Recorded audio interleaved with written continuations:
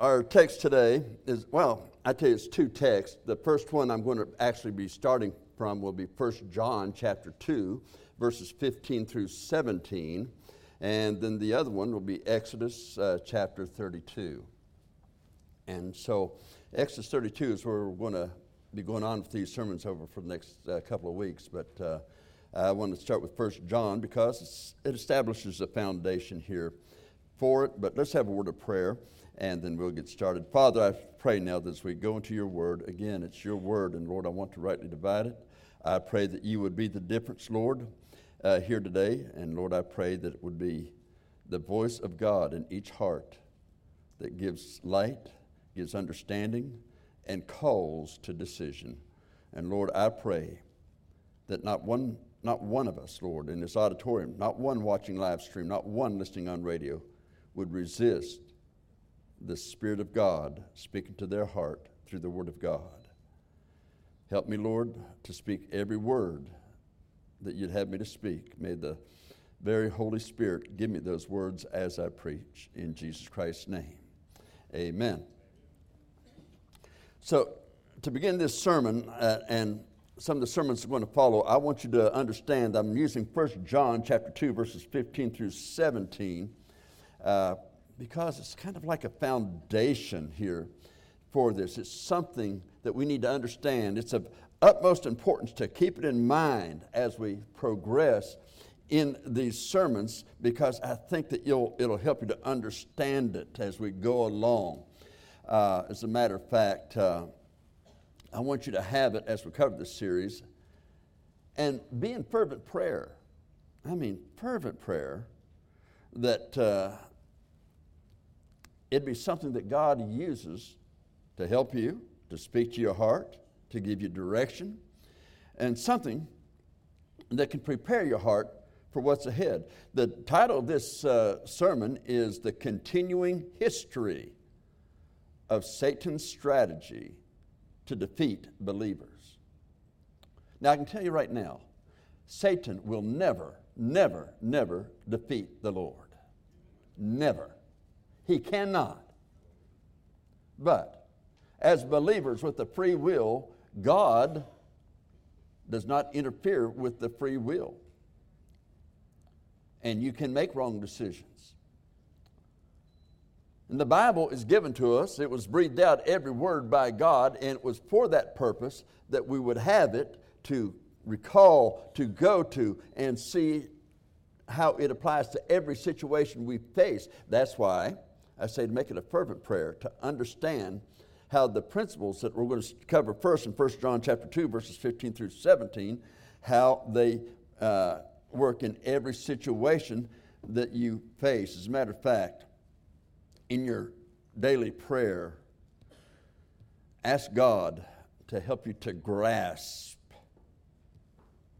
what you need to grasp from His Word here, and also to help you to understand something that I think is quite lack in the lives of most Christians. Matter of fact, I think it's quite lack in the lives of most pastors. Now, that's an opinion.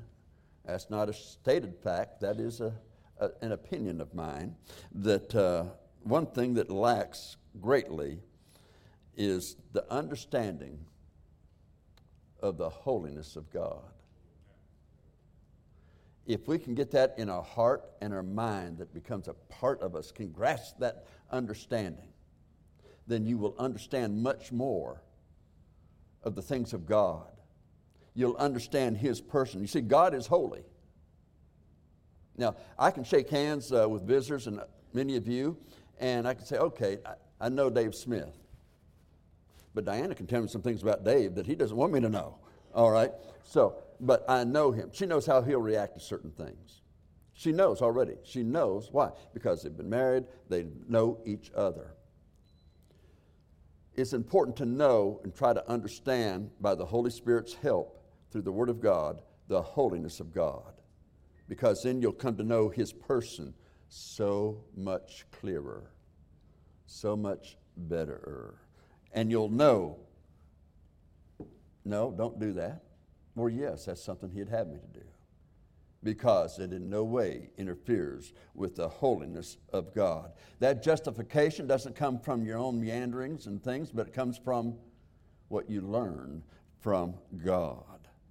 And so, we need to get a vision of the holiness of God. But I'm going to warn you before you ever start to try that. I'm going to warn you this. If you sincerely ask God to show you His holiness and what it is, it won't be long before you look at yourself and you say, I am filthy.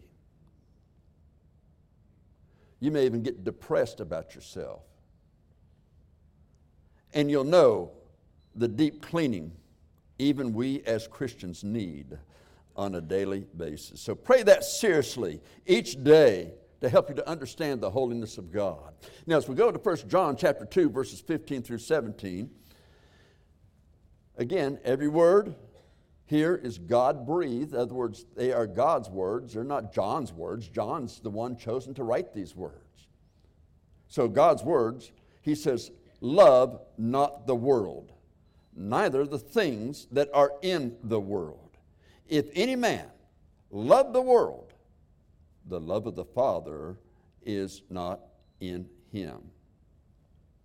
Now let me just say one thing here. I'm not going to try to get technical throughout this series, but I want you to understand that these verses here that I just read, this first verse, verse 17, in the Greek, and okay, you hear preachers, okay, it's time to go to sleep, start to say Greek words, okay. But actually in the Greek it's called a present imperative. The present is the idea, it's ongoing. It just keeps going on and on. The imperative says you're going to be called into an account, okay? And it's do this or don't do this. In other words, if it's imperative, it means this, and it has that present tense with it. If it's something he's told you not to do, he's saying stop doing it and don't allow it to happen again. If it's something that you are to do, he's saying do it and don't stop. Keep on doing it. Okay, that's what these three verses here are saying to us, all right? And so, it's the idea that when something applies to us from the Word of God,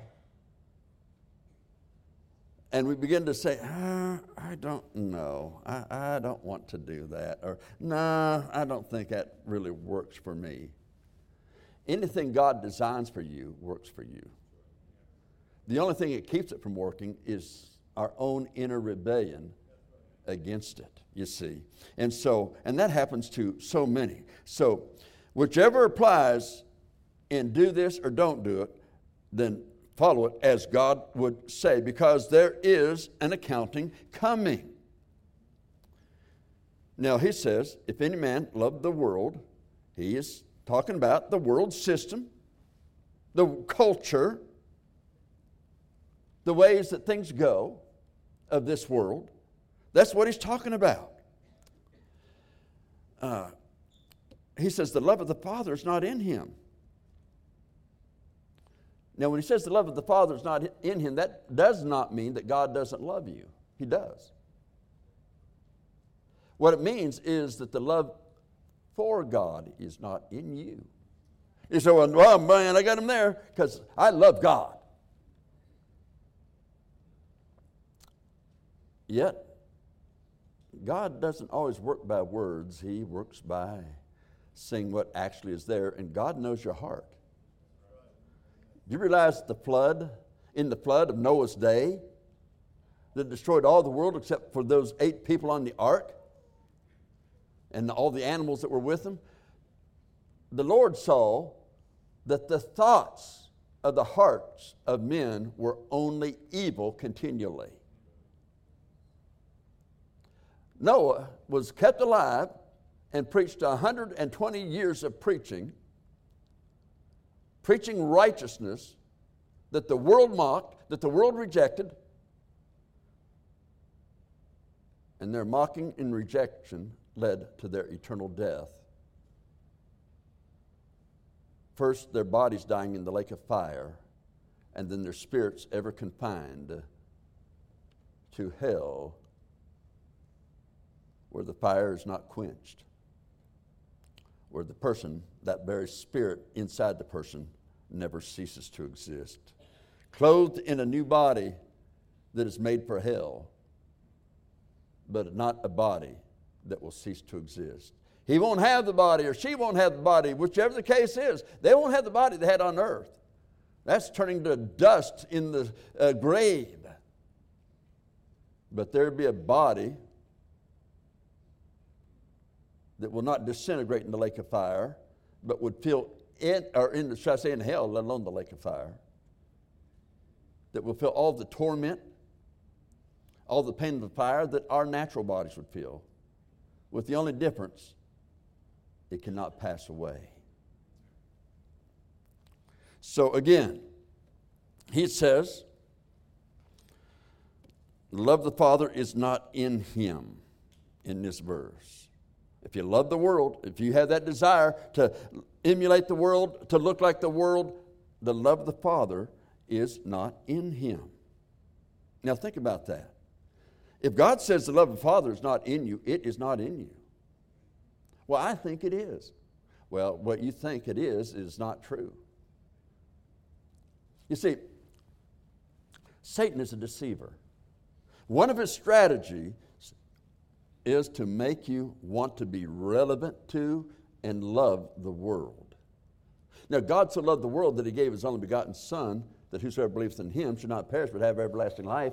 But that love was to save them from their sin. That love was to try to offer a way, for the Bible tells us in 1 John 2 and verse 2 that he's the propitiation. That means the entire payment for all time. He is the propitiation for our sin, and not for our sin only as saved people, but for the sins of the whole world. All they have to do is turn to him in repentance and faith and give their heart and life to him. That's what it is. Well, I don't want to have to end up going to church, and then I can't gamble. I can't gamble on the Super Bowl tonight because I'm going to bet on it, and I'd be in trouble as a Christian. Or, if my team wins, we're going to have a party. We're all going to take a drink to the winners. And there's no way in your heart and mind, there's no way in even a smitten of common sense, let alone a whole lot of common sense, that you can justify that before an all-holy God in your heart and mind. If you can, you don't know God. You don't understand his holiness. God is holy. And you say, well, then I don't really understand it. Then that's why you seek to know it. That's why you seek to know it. I've told several in the past and among preachers and that, I wished every Christian college would require every student who goes to Christian college at least one entire semester teaching on the holiness of God. And if they feel like they're called to be a preacher or a missionary, an evangelist or something like that, then they spend 2 semesters on it because it is needed. Why do churches say, well, we're going to do this in Jesus' name. We want to honor Jesus. Now, we're going to see more about that later as we get into this. But why do they say, well, if we have a little bit of rock music, we blacken the walls, or we put some strobe lights in here maybe and all that, and then we get some groups up here singing and all that, and they move around, and they're not dressed as if they were going to church or dressed like they were going to some kind of a rock concert, and they're up there doing that stuff, but they're using the name of Jesus. Doesn't that make it good? No, that's actually blasphemy. It's actually blasphemy to add Jesus' name to that. And I fear for the preachers and many others who have given into that blasphemy and have no idea that the Satan is actually doing that to them.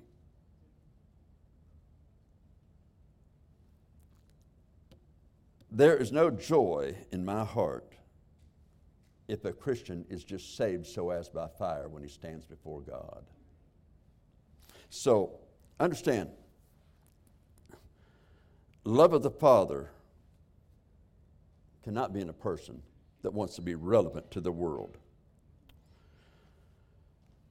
Verse 16 says, for all that is in the world, the lust of the flesh, the lust of the eyes, The pride of the life is not of the Father, it is of the world. You see, all things must be God's will, God's way, in God's timing. That's the way it must be. It's not what man has designed. Look, there are Christian, when they call themselves Christians, okay, Christian marketers. I get these emails in. We can increase the number in your church. And I want to write, I haven't done it yet, but can you increase the holiness? Can you increase the righteousness? Can you increase the hate of sin and the love of God? And I think that they're not geared for that, because they tried to get rid of that in the churches. You see, the lust is a longing, eagerness to possess and enjoy or gain that which satisfies what you may perceive as something that you want. It's what your flesh desires, but not God.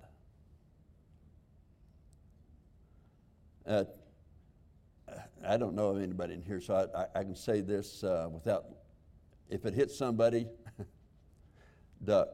But really, I've been in the ministry years and enough time to see that children wanted teenagers, they get to be teenagers, and all these standards the parents had begin to go out the door. Yeah, well, let's go to that church because they do this. Let's go to that church because they allow that. Let's go to this church. And before too long, you see that little girl's walking out the house dressed like the harlot dresses, as Proverbs tells us. And they think they're being good parents. I'm not questioning are they saved. I'm just saying they think they're good parents. Problem is, the tears at the judgment seat of Christ, especially the tears when they see their own grandchildren cast into the lake of fire because they would not take a stand and steer them in the right way. And your children might have got saved, but those grandchildren went without hearing the Word of God and knowing and having an example of the way of righteousness and true holiness. What do I think about all these contemporary churches? I would pray that they'd have a revival and get right with God. That's what's important. What will that do to your numbers? It's not about numbers, it's about souls. It's about souls.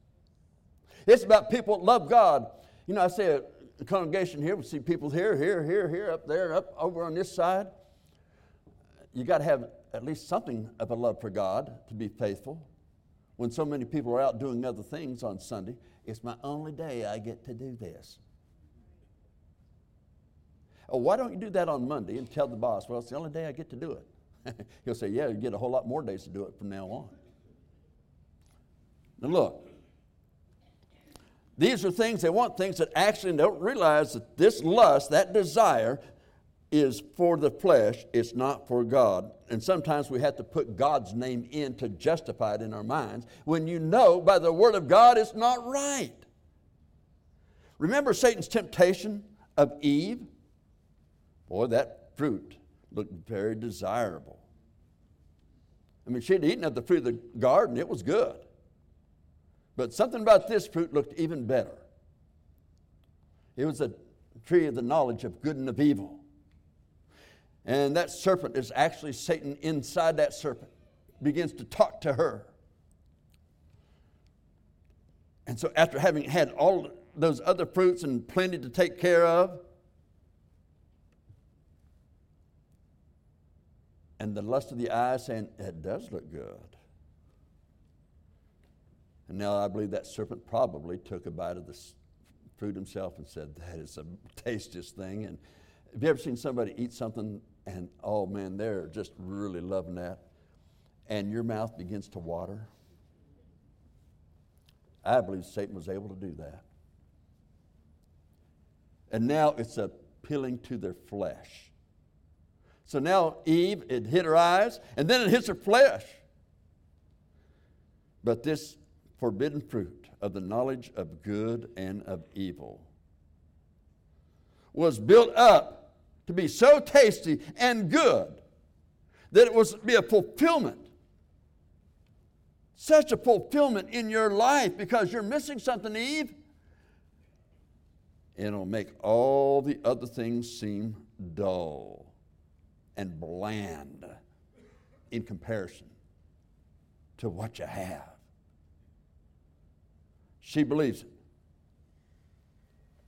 Although she has never tasted it until now, she believes it. Now something else happens.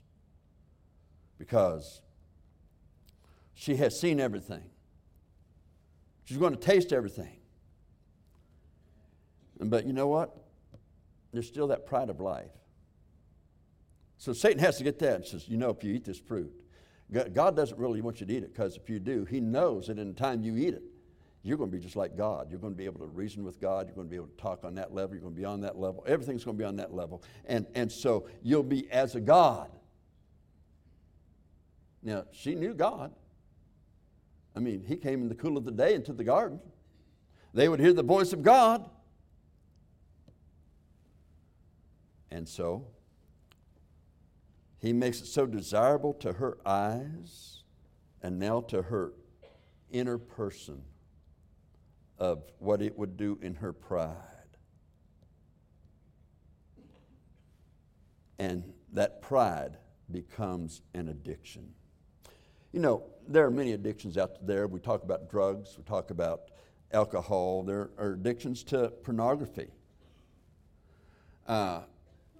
Pornography has destroyed families. It has destroyed teenagers. It's just destroyed so many people.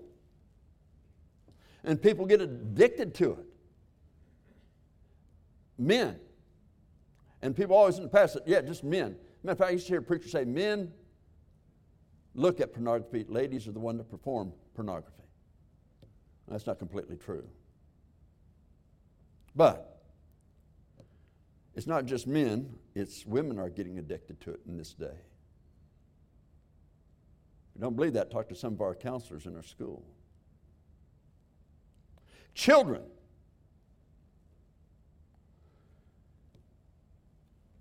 However the devil can get a hold, he'll get a hold, he'll apply to the eyes and to the pride of a person, to the flesh, to try to overcome.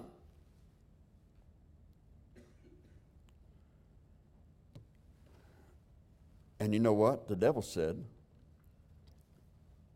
he knows that you'll be like him. He knows that you'll be like a God. And he doesn't want you to be up there on that level. What did Satan do? He impugned the holiness and the integrity of the very person of our God, saying, you'll be like God, but He doesn't want you that way.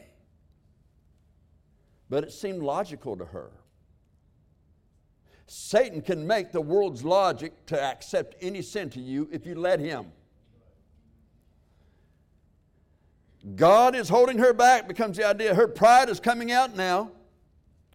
To be like God is to be deceived by the devil, even as Christians still are to this day.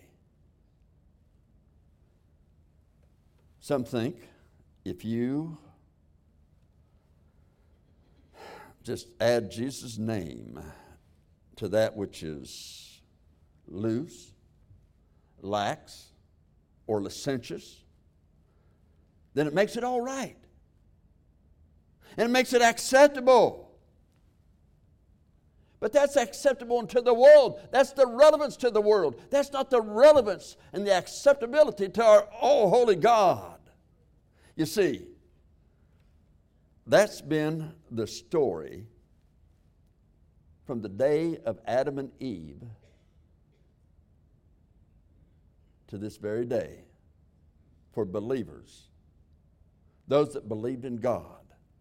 It's been the very story that goes on time after time after time. And then we hear other stories from the devil. And it's not new as some think it is today. Say, well, a good God wouldn't send people to a place like hell. If he was good, he wouldn't do that. I'm doing the best I can. I haven't murdered. We just talked about pornography. Well, that's different. No, it's not. It's a different kind of a sin, but it's still sin. Don't do that to yourselves and just be the one that fools your own self. And the devil convinces people in a lot of these things that it's all right. Hey, it's not that bad.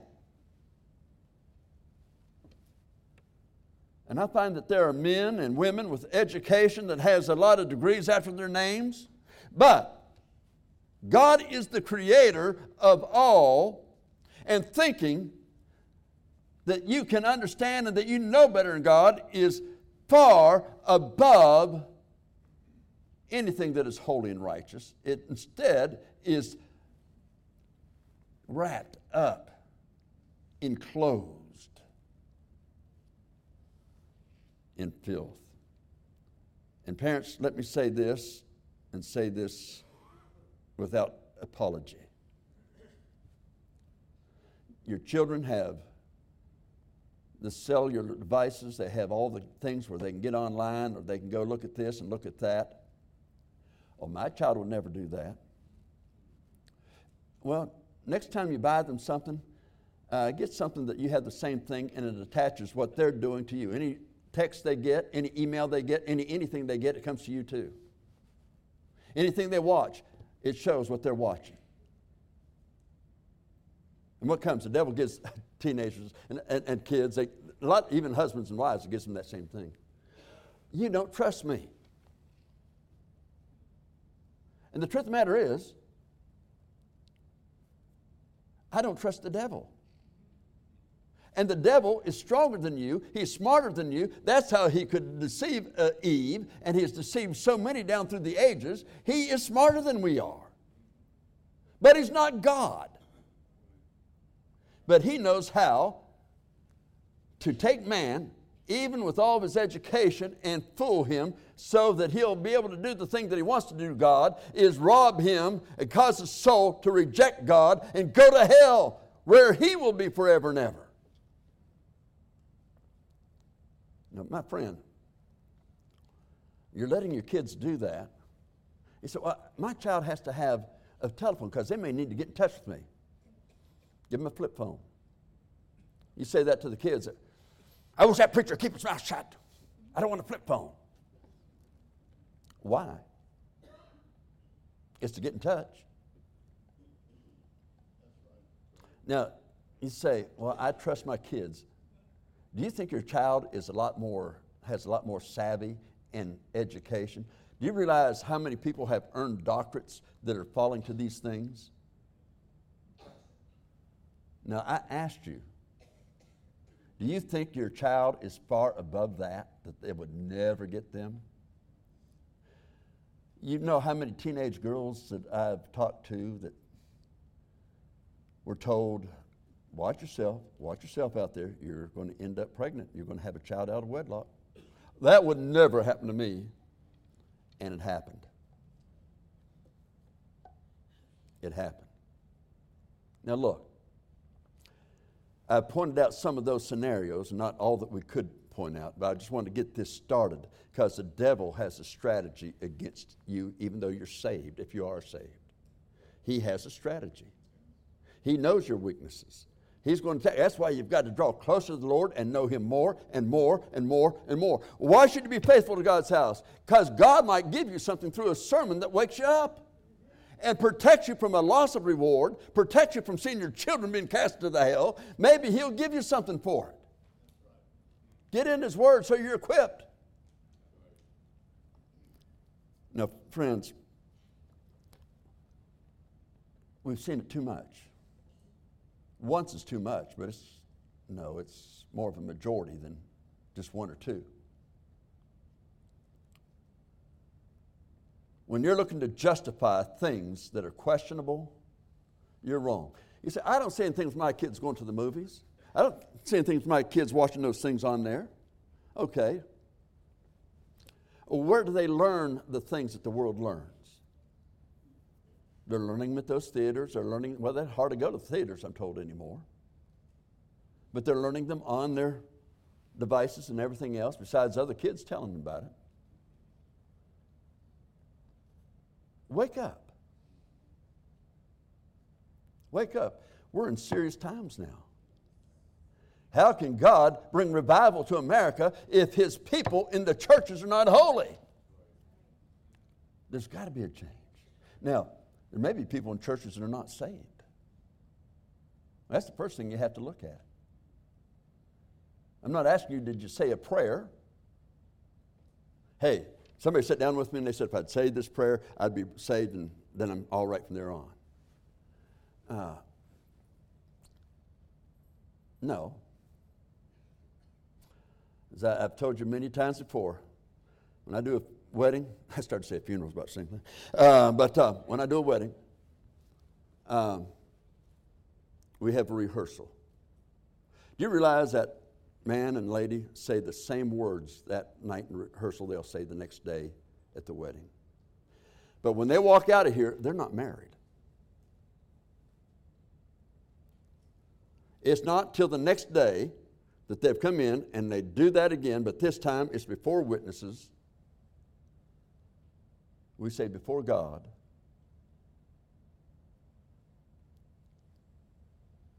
And it's a life commitment. When they walk out, they're not going to go their separate ways.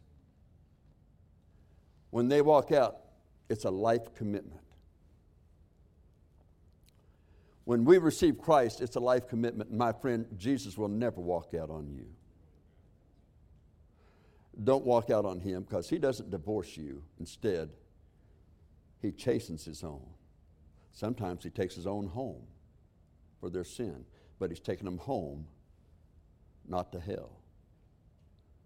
Realize we've all sinned and come short of the glory of God. That includes this preacher, by the way. We've all sinned and come short of the glory of God. What is the glory of God? That's Jesus Christ. If you want to say, man, I've seen some of those Christians in your church and I'm better than they are. Well, that's fine, but why are you comparing yourself to them? Why is it we always look for the hypocrite to compare ourselves to? Why do we compare ourselves to hypocrites? Look, Jesus died for us, but He is the glory of God, and we're not compared to one another. We're compared to Jesus Christ, and we all fall short of the glory of God. We continually fall short of the glory of God. But the gift of God is eternal life through Jesus Christ our Lord. You come to that by saying, all right, believing that Jesus Christ was God come in the flesh. And He came to this earth. He was tempted in all points like as we are, yet without sin. And He died on the cross for every sin I ever have or ever will commit. He's paid for them already, even before I was born. But if I will come to Him, confessing I'm a sinner, and giving Him my heart and life, and asking Him to come to my heart and save me, He will do it. He will do it. And you can do that today. You can do that in this church this morning. And when you walk out of here, see, a lot of people may walk out without Christ, and so they walk out just like the rehearsal. No, I want you to walk out of here together. Wherever you go, He's there. Wherever you are, He's there. And always be aware, there's not going to be any place in this world that you'll go that Christ is not there, which is a good thing. Are you willing to make that commitment to Christ? Do you believe He actually died for you and rose from the dead? He did. Are you willing for Him to come to your life and cleanse you and save you from your sin's penalty, and give you everlasting life? If you'll do that, He said, for whosoever would call upon the name of the Lord shall be saved. He'll save you, and He'll do it today. Won't you come? Let's bow our heads, please.